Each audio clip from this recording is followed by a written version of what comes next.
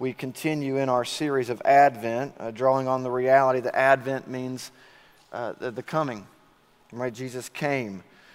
First time, that's what we're remembering, as a baby. Second time, he's coming back in his full glory as king. And so we're in between. If you ever hear people talk about the two Advents, well, we've seen the first, and we're now waiting on the second.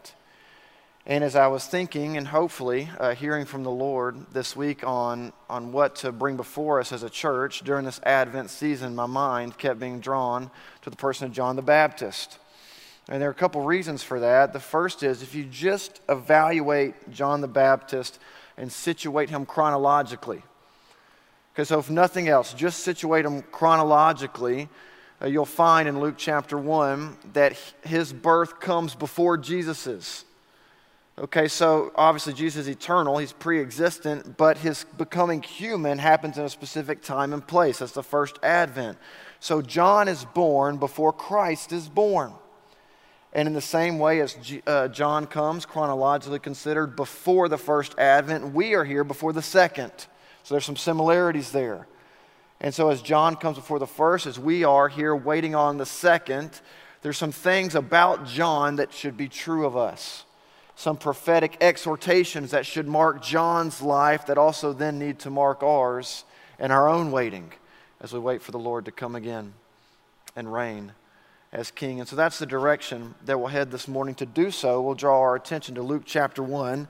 I'll be in a couple places in chapter 1 this morning, but the main thrust of our sermon will be verses 76 through 79. And if you're able, I do invite you to stand for the reading of God's Word. It's Luke chapter 1, verses 76 through 79. These are the very words of God. And you, child, talking about John the Baptist, and you, child, will be called the prophet of the Most High.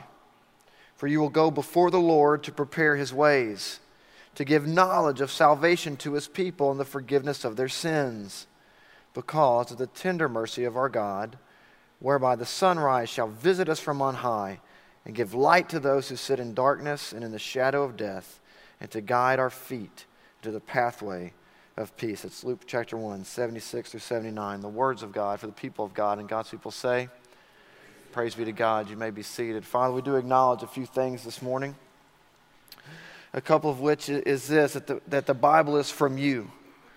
And it being from you, that makes it a couple things. One is it's true, it's trustworthy. It's without error or fault. And secondly, it being from you makes it authoritative. And so we ask in your kindness this morning that you would shape us into the image of Christ according to your word. And for one of the promises that your word makes about itself is that it will move in power and also not return void. And we want that to be true of us this morning, that we want to not be like the person in James who looks at the mirror and forgets his reflection, being a hearer only. We actually want to change, not by our own effort, but by the power of the Spirit and the Word working in and through us. So would you do that this morning? We pray in that direction in Christ's name. Amen. So I mentioned we'll be around in a couple places in Luke this morning, and it's helpful before we get to that prophecy to understand the logistics, as it were, that got Zechariah to this place. Right, so why does this prophecy have so much weight? Why does it take on so much importance? Well, a little background information. Zechariah and Elizabeth are John the Baptist's parents. Okay, but what we'll find as we back up here in just a second, I just want you to make a mental note of this, that John the Baptist's birth is, in every sense of the word, miraculous. Should not have happened. Could not have happened, save the intervening, redemptive, powerful work of God. So what do we mean by that? Well, back up in chapter 1, you're going to find out, and beginning in verse 5, in the days of Herod, the king of Judea, there was a priest named Zechariah, all right? Remember, that's JTB's dad, Zechariah. He was a priest, a division of Abijah. He had a wife named Elizabeth. They were righteous before God. Verse 7, but they had no child, because Elizabeth was barren, and both were advanced in years. Now, as you hear that, if you're taking notes, you'd write in your margin Genesis chapter 12 and Genesis chapter 15. Because that is the exact same language used of Abraham and Sarah. They were barren, advanced in age. So, what that means for us is this, that physiologically considered, childbearing is impossible. It was impossible for Sarah. It was impossible for Elizabeth.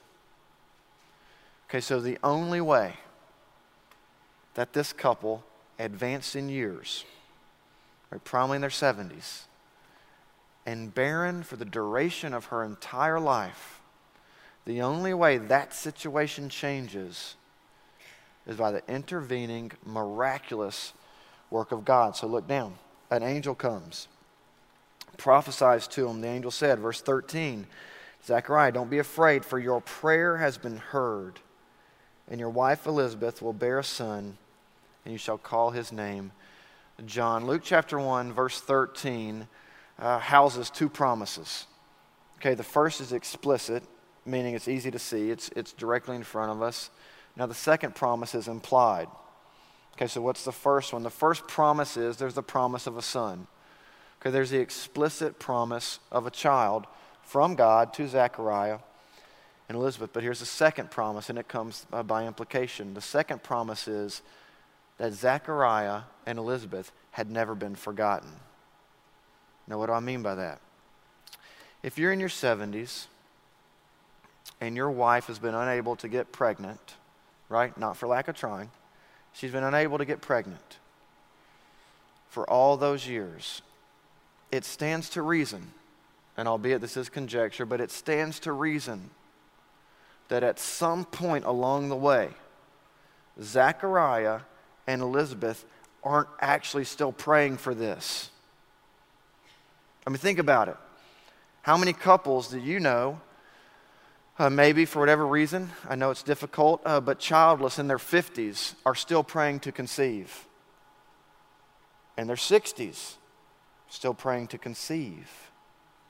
In their 70s, still praying to conceive. I would submit, don't know any. Because there comes a point in time where you have fervently prayed and you truly have sought the Lord, and the answer has just been no. And we resign ourselves to it, for sure, and it makes all the sense in the world. But I would, even albeit conjecture, I would say that I bet Zechariah and Elizabeth haven't actually still been praying for this for years, maybe decades. And maybe there's a real sense of God being distant or themselves being forgotten. And when the angel comes and this word is given, it is a promise to us that God does not forget where we are. Amen? He never forgets. Now, when you hear that, okay, and this reality of God not forgetting is so much bigger than just that. Okay, so God knows exactly who you are, knows exactly where you are, knows all of your circumstances, everything you think, everything you say, everything you do, all of it. He knows exactly where you're seated this morning. He knew you were going to sit in that seat before you did, except some of you have Baptist backgrounds, you're in the same seat every week, so you knew. But He knew every single one of us in the deepest possible detail. And He's with us. Okay, and there are two ways that can strike you.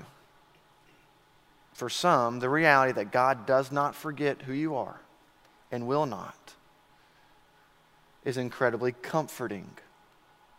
It's a comforting reality that He's always with you, thick or thin, hell or high water, joyful celebration or deepest pit of despair. He doesn't forget, and you're comforted by that, and that's one response. Here's a second, though. For some of us, the reality that God knows all and doesn't forget, and He does know you, is condemning. And it's scary because you don't want Him to know you. You don't want Him to have that knowledge. And like me at times, and like our parents of old, Adam and Eve, we would love to hide. Somehow pretending that if we can disappear, He will disappear. Others of us, you don't even want to know God. Don't even want Him to find you. Why? Because for some, that means a face-to-face reckoning with our sin. and our desires. Okay, so comfort or condemnation. Now here's the great news, and we'll get there in a little bit. I'm not going to jump ahead. We'll find at the end of our message this morning, you don't have to be afraid of the condemnation. Right now, some will if you reject them, but you don't have to. Or you don't have to be afraid of the condemnation. And comfort, which is going to be rooted in this tender mercy of God, which is the exact wording in our passage this morning. That reality is readily, fully, and freely made available to every single person in this room. So whether you got drugged here by a family member or a parent, or guilted into it by a spouse, or you just woke up this morning and said, I don't know why, but I just want to go to church, I'm telling you right now, the tender mercy of God will switch condemnation to comfort when nothing else can, because nothing else can. Okay, so God knows you. Whether you want to reject Him or trust Him, or whether you love Him, He knows you. Everything about you. And if you've been in a season where you just wonder, God, are you still there? Do you still care? Do you not know what I'm going through? Well, the answer is, yeah, He does know. And He is still there. And He does care. I remember being in, now I've shared this before, I'm sure, but you can humor me. I was in a seminary class in, goodness, I don't know when it was, probably 2006. At Dallas Seminary, so what was that, 15 years ago. And I remember, now I know it's hard to imagine, but I was pretty immature, right? I remember walking in and sitting down. And I sat in the same seat every time, because I'm like some of you. And I was sitting in the front row, and it was like third week of class. And the professor, I still remember Dr. Lynn McLaughlin, he met us at the door, shook your hand, welcome, welcome, welcome, welcome, welcome. And he was doing that to kind of learn everybody's names, so he greeted us all by our first names. We go in and sit down. And I'm in the front row, and it's myself and this other fellow student, this lady who had moved from China with her husband and her son. And right before class starts, she begins weeping. And I'm the only person close. And I'm here at a seminary trying to learn to be a pastor and looking over at this woman crying. And I know that at some level, there's a movement of comfort that needs to go in this direction. Now, did I give it? Absolutely not. But I knew, all right, that I should be doing something as best I could about it. But instead, I'm just sitting there and going, oh, my word, why is she crying? Right? You can pray for my wife that was my response. Why is she crying? What is going on? And so I'm trying to, I'm doing this thing, like, class starts and she raises her hand, and I'm like, oh my word. She's about to confess something, say something. The whole class is going to be looking at the jerk next to her that does nothing to this crying sweet lady. So she raised her hand. Now I'm on pins and needles of what's about to come out of her mouth. And Dr. McLaughlin calls on her. And through tears, this didn't even occur to me that this was even a thing. And through tears, she says this, I'll never forget. She said, Dr. McLaughlin, when I walked through the door this morning, you called me by my name. And I'm sitting there so far, I'm going, sweetheart, this is graduate school. That is not earth-breaking. Right. You called me by my name. And she said, in that moment, it reminded me that God knows my name. And at that point, this became really profound. Because here's what that little word, that one little greeting reminded her of. Hey, God knows where you are. And He knows your name. And He loves you, and He cares about you. And it's very personal. And I would just tell you this morning, that's true of you. God knows you. Knows exactly where you're at. He knows that these couple weeks leading to this holiday where we celebrate the first coming, He knows that for some people in this room, this is the most dreaded 2-week stretch of your entire year. He knows all that. He hadn't forgotten. Okay, so Zechariah, I hear you. Your prayer is going to be answered. And in that answering of the prayer, we need to see a miracle. A miracle. A barren woman, most likely in her 70s, conceiving and giving birth. Right? So if we're looking for ways in which to overlay John the Baptist's life and ours, I will tell you this, they both had the same exact beginning. Because his physical birth from Zechariah and Elizabeth is just as miraculous as any of our rebirths in Jesus. Okay, so when we're just looking at what does it look like to wait on Christ in this second advent, this second coming, is to first note this. The only reason why I'm even concerned about waiting for it, long to wait for it, celebrate it, anticipate it. The only reason why that's true of me is I'm a walking miracle because my rebirth only happened through the miraculous intervention of God. Amen? So you're a walking miracle, just like John the Baptist was. Because do you know how much John the Baptist had to do with his original physical birth? How much did he contribute to it? Nothing.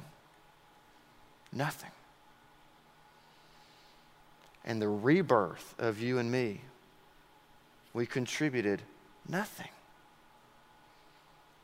It is God's gracious, intervening, regenerating, saving, redemptive grace into our lives by which we respond to in repentance and faith. We are reborn as miracles of God. Okay, now here's why I know that. In the prayer I said, I believe the Bible's from God, and it is. I believe that it's true, and it is. Here's what it says, Ephesians chapter 2, right? We've been preaching through that. So just to calibrate us back in that direction, chapter 2, verse 1 says what? We were dead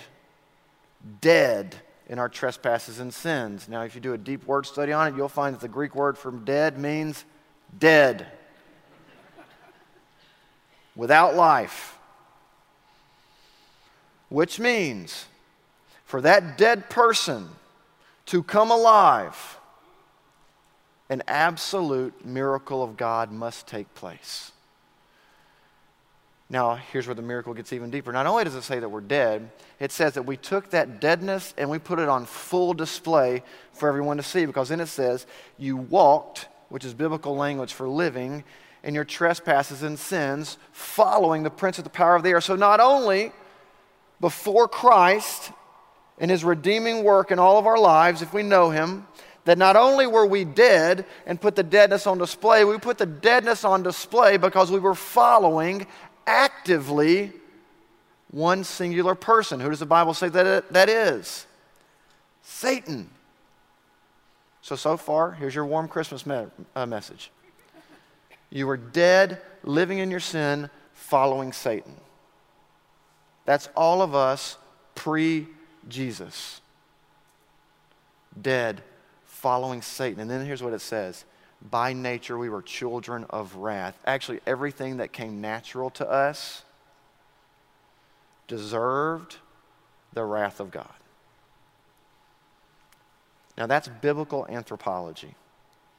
That's what it says was true of you and for me. So, how does a person who's dead, following Satan, and is by nature a child of wrath, how do those same people find themselves in the same room, singing the same songs, worshiping the same God, celebrating the same newness of life, weeping as the Bible's preached, joyfully exulting over their salvation, anticipating the coming of King Jesus? How do you go from that to this, a miracle? That's how. And just like John the Baptist's birth is miraculous, our rebirth is miraculous. And some of us need to start approximating as part of our identity on a daily basis that I was dead and Jesus made me alive. I'm a walking miracle.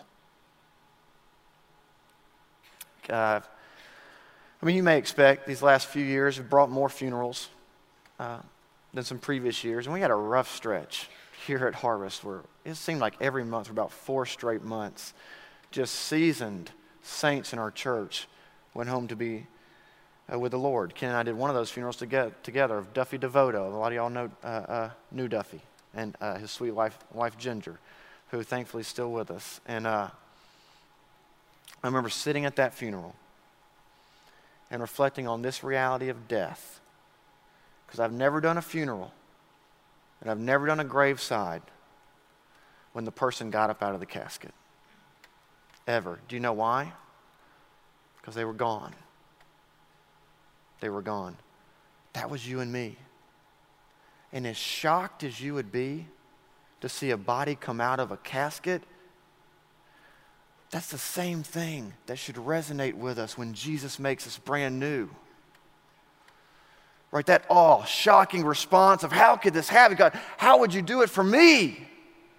I can't believe it. That's where it starts for us. So we have this miraculous birth of John the Baptist and the reality that our rebirth in Christ is just as much, if not more, so that we are walking miracles. Okay, so that happens. So here's the question. What next? Okay, so if you have repented of your sins and trusted in Christ, right, via repentance and faith, and really are made new creation, what happens after that? So John wasn't just born and they celebrate his birth and then nothing else. Where there were some prophetic realities spoken by Zechariah about John, saying, look, this miracle wasn't just about you being born and us celebrating the power of God. No, there were things for you to do. So this miraculous birth then pushes us into this worshipful response. So the fact that we start as a miraculous birth should put us on a trajectory to live a certain way. And there's some things that should be true of our waiting that are true of John. So that's verses 76 through 79. This is Zechariah saying, hey, son, this is before he's born. This is the prophecy where he said, hey, your start is miraculous just like ours is, but it doesn't stop there. Right? That's just the beginning. And when we are saved and redeemed by Christ, it's just the beginning. But there's this entire life ahead of us that needs to be defined by some things. And here Zechariah defines them in the following. Look at verse 76. It says this, and you, child, will be called the prophet of the Most High. Now, I'm not assigning any of us this kind of office of prophet, but I am saying this. There are some prophetic realities that should be true of us.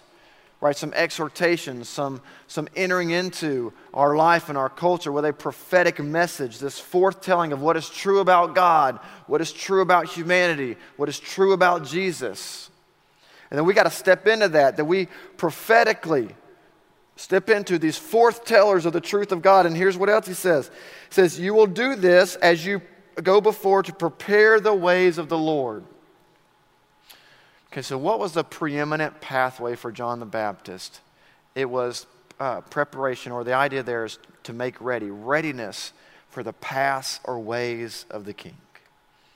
Because if you think about John the Baptist, and we just go 30,000 foot, a theological viewpoint on him. Okay, so this will appeal to like the 2% nerds in the room, then I'll get to the other 98% of us here in a minute.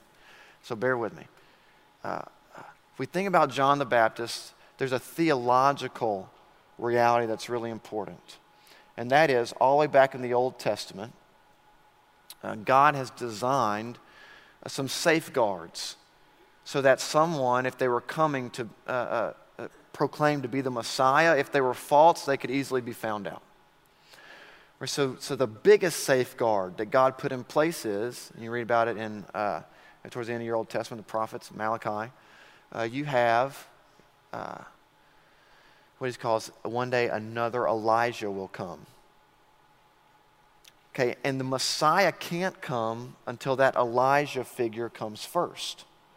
And that Elijah figure will be defined by a few things, and it is the only person in all of Scripture that's given permission to pronounce this is the Messiah. Only one. Well, Jesus, in talking about John the Baptist, says, if you're ready to hear it, I'm going to tell you something. That's the updated Greek. If you're ready to hear it, I'm going to tell you something. Here it is. John the Baptist was the Elijah that is to come. So he's the only person with biblical permission to tell us who the Messiah is, which is why in the Gospel of John, the apostle, he's writing about John the Baptist, and John the Baptist says, chapter 1, verse 29, "Behold, the Lamb of God that takes away the sins of the world." That's a massive statement because he's the only one that can say it and it be true. So, John the Baptist, this really big figure linking the old covenant to the new. Okay, but there aren't just these bigger theological pictures in play with John the Baptist. There are these ground level, applicable things in play with John the Baptist, and this is what we find in Zechariah's words. That what is the first thing John the Baptist is about to be about? He needs to put his hands to making the pathways of the Lord, preparation and readiness for the ways of the King. Now, some of the ways in which we do this are scripturally clear. Some of them are not. Okay, so for some, you're going to have to really sit down and do the work. And you're going to have to put your life in all the big buckets, right? These arenas where you find yourself, right? Whether that's work, home life, neighborhood, parenting, you're a spouse, whatever the big buckets are. And you have to do some work with the Spirit and really sit down and think, okay, how do I, in all of these arenas, bring preparation for the ways of the King? Well, one of them is explicitly given to us in Ephesians 5.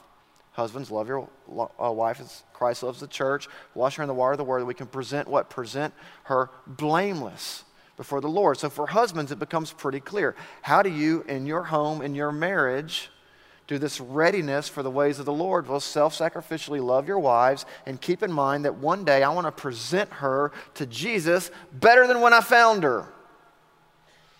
That's a way to do preparation and readiness. Right? So you got to do all these arenas and start to really think through, okay, how do I do this? This preparation and this readiness. Now, big picture, Zechariah is going to say, not only do you prepare the way for the Lord, but here's some specific ways in which you do it. Specific ways in which you do it. And these apply to any of our arenas. Here's the first one. He says this. Verse 77, "Give knowledge of salvation to his people and the forgiveness of sin." So what is one of the ways we step in John the Baptist's shoes as we wait for the second advent to come? Was one of the things we were supposed to be doing. It is proclaiming the ways of salvation. The Christian, and hear me on this, the Christian is the only person that has a key that unlocks salvation for all of humanity. No other system of belief, no other faith, no other moralistic deism, nothing. Jesus Christ, the only way. That message is embodied by the Christian. The only people with a true knowledge of salvation, not because we're smarter. I mean, look around the room. We know that's not true, right? Look up here. Not because we're smarter, not because we're better. One thing. God has illuminated our minds and graciously redeemed us. And here's what Zechariah says about John the Baptist. Hey, if that's true of you, if the miraculous birth is true of you, we go out into the world to give knowledge of salvation to all people. Okay, and what's one of the key components of that?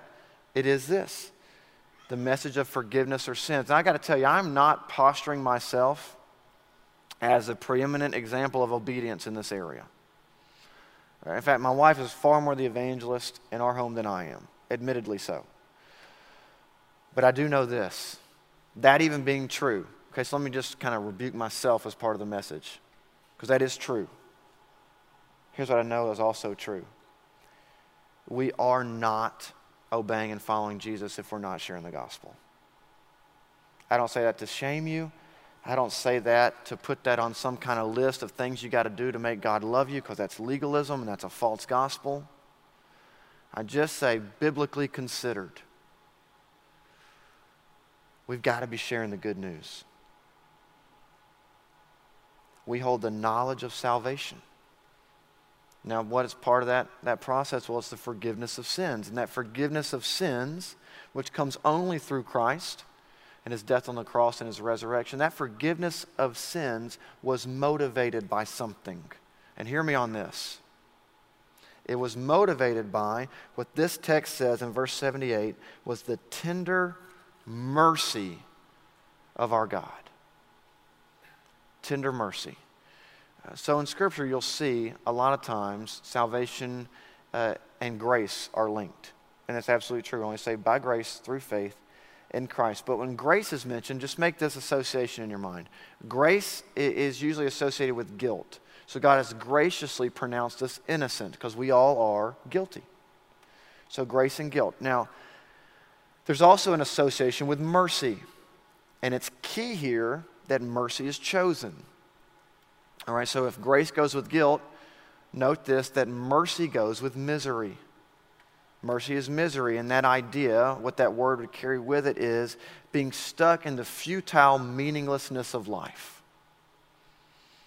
And that is life apart from Jesus. You may find localized meaning, so if you're here this morning and don't know the Lord, certainly welcome, thrilled you're here. I'm not saying your life as you locally experience it is pointless or meaningless, but I am saying cosmically considered, in the realm of eternity, there is nothing enduring about it. And so to be lifted out of just the darkness of that place, of what the Bible's book of philosophy, Ecclesiastes, tells us, vanity of vanities, emptiness of emptiness. Life is empty without God in an ultimate sense. And here, part of John the Baptist's message is going to be, if you want to get out of that pit, right, if you want to step into salvation, just know it doesn't just forgive your sins, though it does it.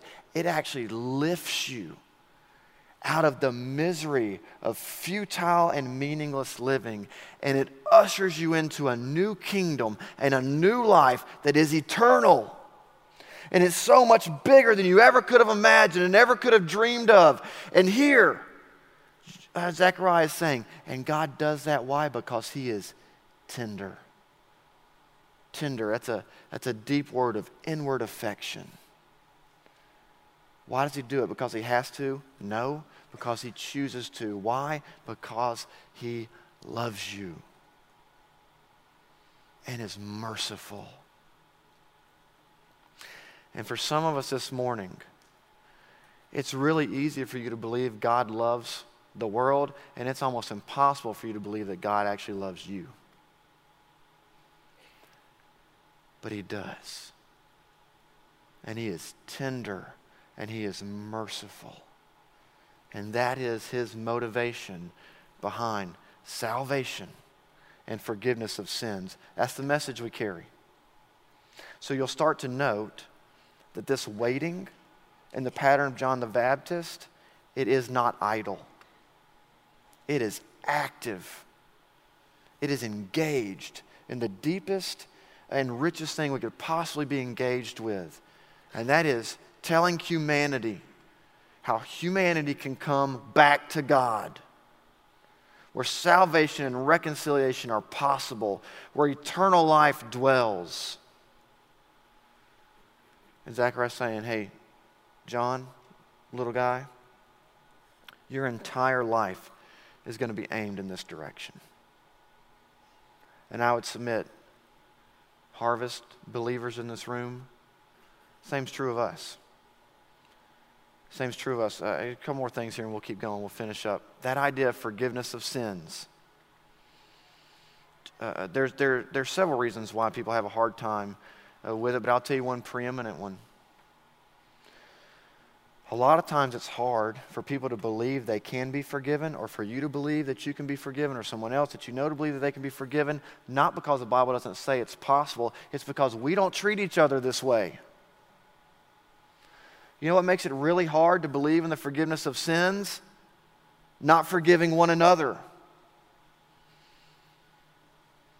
Not treating each other like we have been forgiven. Right? That's why it's so rank and odious to get in a church and get people that are entrenched in bitterness, resentment, and unforgiveness towards one another. It's just the most anti-gospel environment we could imagine. And some of you have a hard time believing God's forgiven you. You know why? Because you won't forgive somebody else. The forgiveness of sins, it is true doctrinally, and one of the gifts we give one another is to taste it experientially. To really treat each other as we do forgive one another. And as you think forward over these next 2 weeks, the next 2 weeks draw so many of us into giant areas of unforgiveness and difficult relationships. And I know it. And I do not in the least bit stand up here undermining the difficulty of that. But I do know this. It's going to be really hard for you to actually taste and know that the Lord is good if you're harboring resentment and bitterness towards someone else. So we don't just preach forgiveness of sins. We got to actually forgive.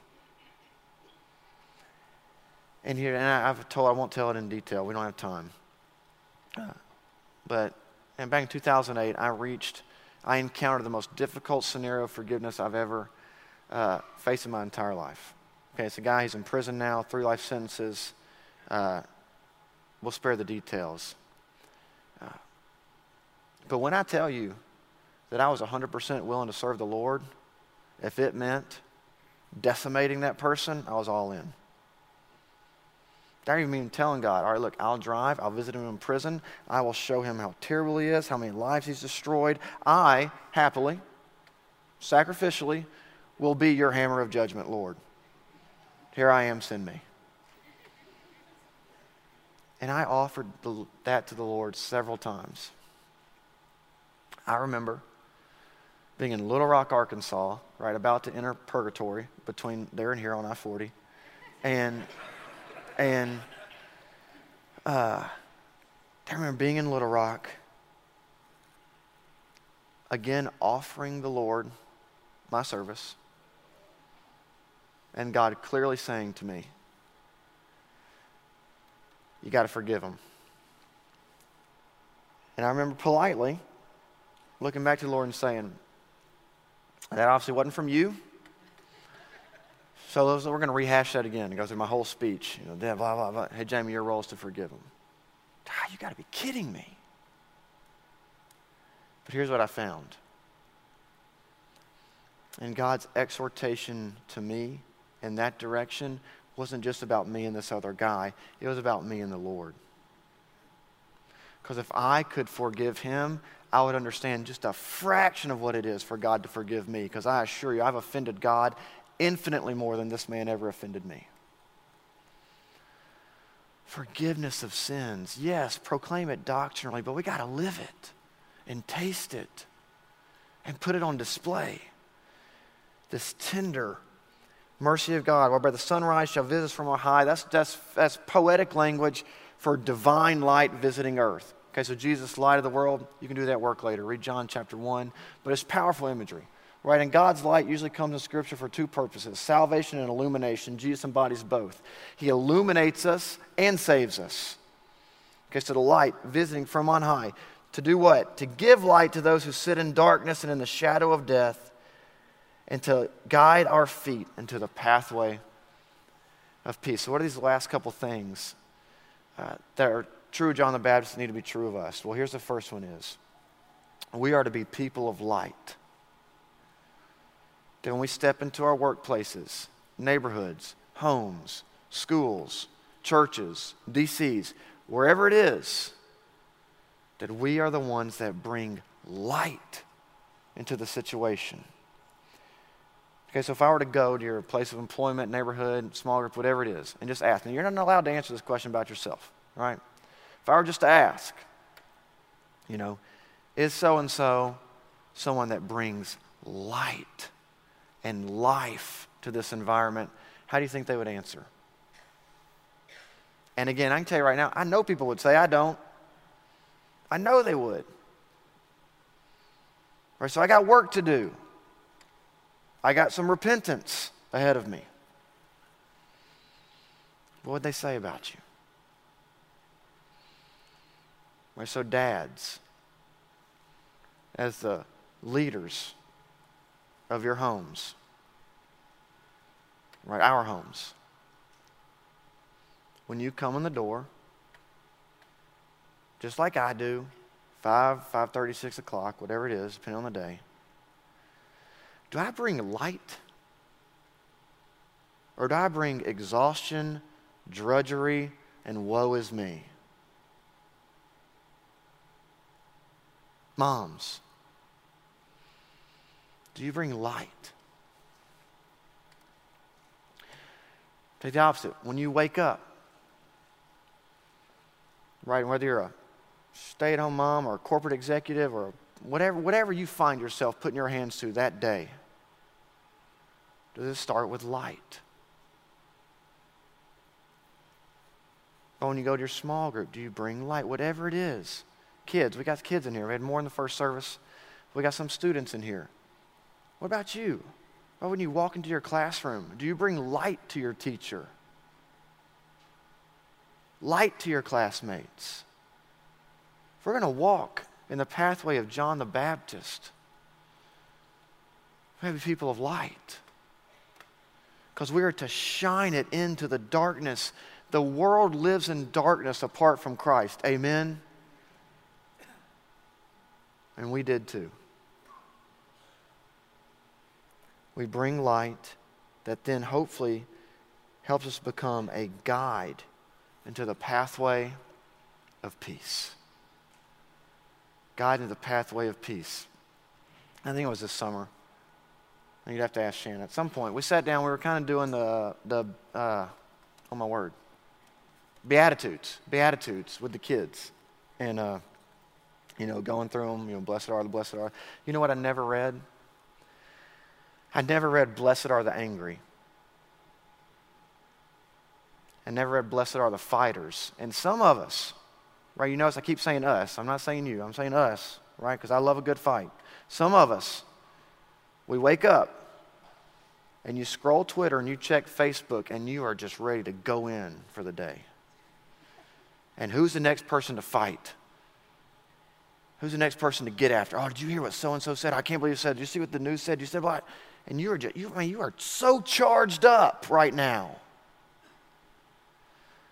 There's no possibility for you to bring peace in any situation. I didn't read any of that in the Beatitudes.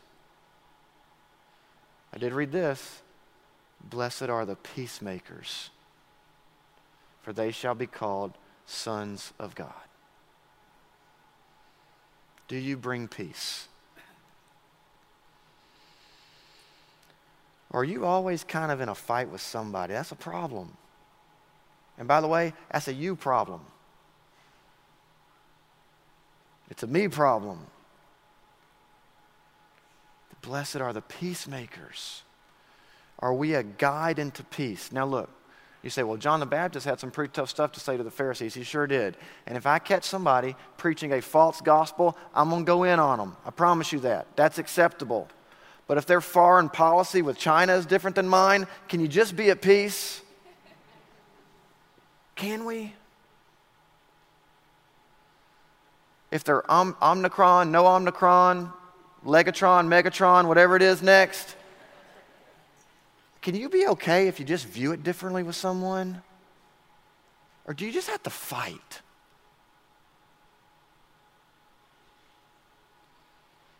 Some of you are still the folks that get mad if somebody chooses to wear a mask in a mask-free service.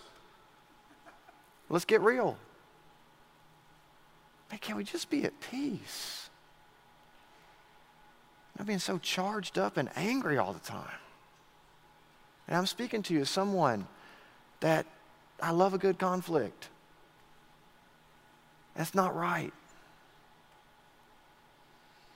If we're going to walk in the ways of John the Baptist as we wait, we're to be guides into peace. What's Paul saying? As much as it depends on you and me to live at peace with all people.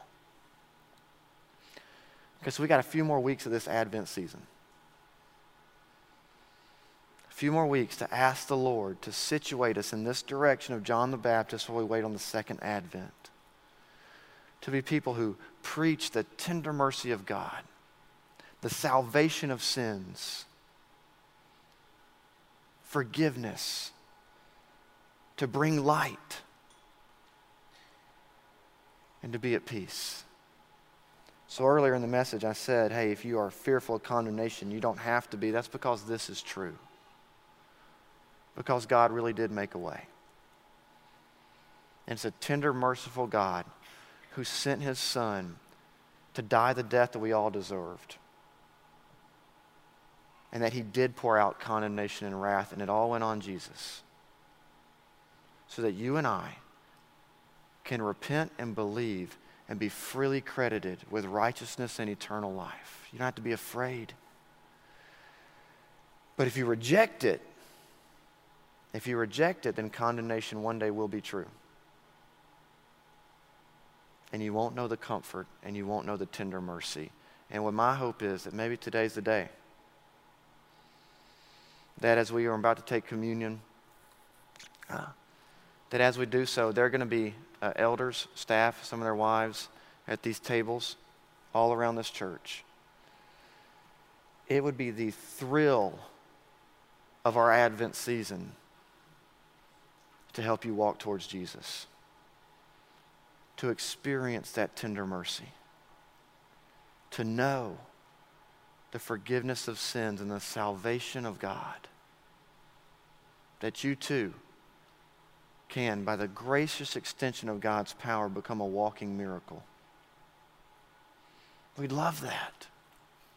If you've already trusted Christ, I mean, you are in just a season where you go, I need some comfort. It's hard. And these next 2 weeks can be really hard. Can I get amen? Some of you have less than ideal family situations. I was talking to a lady between services last service. Her dad died on Christmas or Christmas Eve. That's a reminder every year of some hard stuff. Some of you are first Christmases without certain family members. It's okay that it's hard. You don't have to pretend that it's not.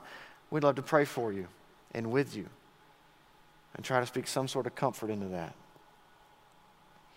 But just like John the Baptist, we began with a miraculous birth. But it doesn't stop there. There's a direction we're to be aimed, and verses 76 through 79 is that direction for all of us. I'm going to say we're going to pray, and as I pray, I'll talk about communion in the prayer. And as I pray, if you are an elder or staff and a spouse that are going to take your places, I do invite you to do so as we'll continue the service by celebrating communion with one another. Father, we do confess that certainly it's true of us that we do not match up to these exhortations for John the Baptist. We're not always people of light. I don't always bring life. I do get scared in evangelistic opportunities. And so I repent. God, in your kindness and grace, I just ask that you would make this true of me, true of us. In this season, maybe like none other, that we would begin to bring the knowledge of salvation to those who don't know you, that we would preach the tender mercy of God that makes this salvation freely available, that we would exhort people to respond in repentance and faith, that we would be the ones that bring life to situations, not anger, not fights, but peace. And God, as we celebrate communion, it's the ultimate reminder that we are at peace with you if we've trusted in Christ alone and repented of our sins. That as we drink this juice, it's a reminder that Jesus' blood was shed so that ours didn't have to be, and his body was broken so that ours wouldn't be. And may we come to this in joyful celebration that we really are walking miracles. And I pray and ask this in Christ's name. Amen.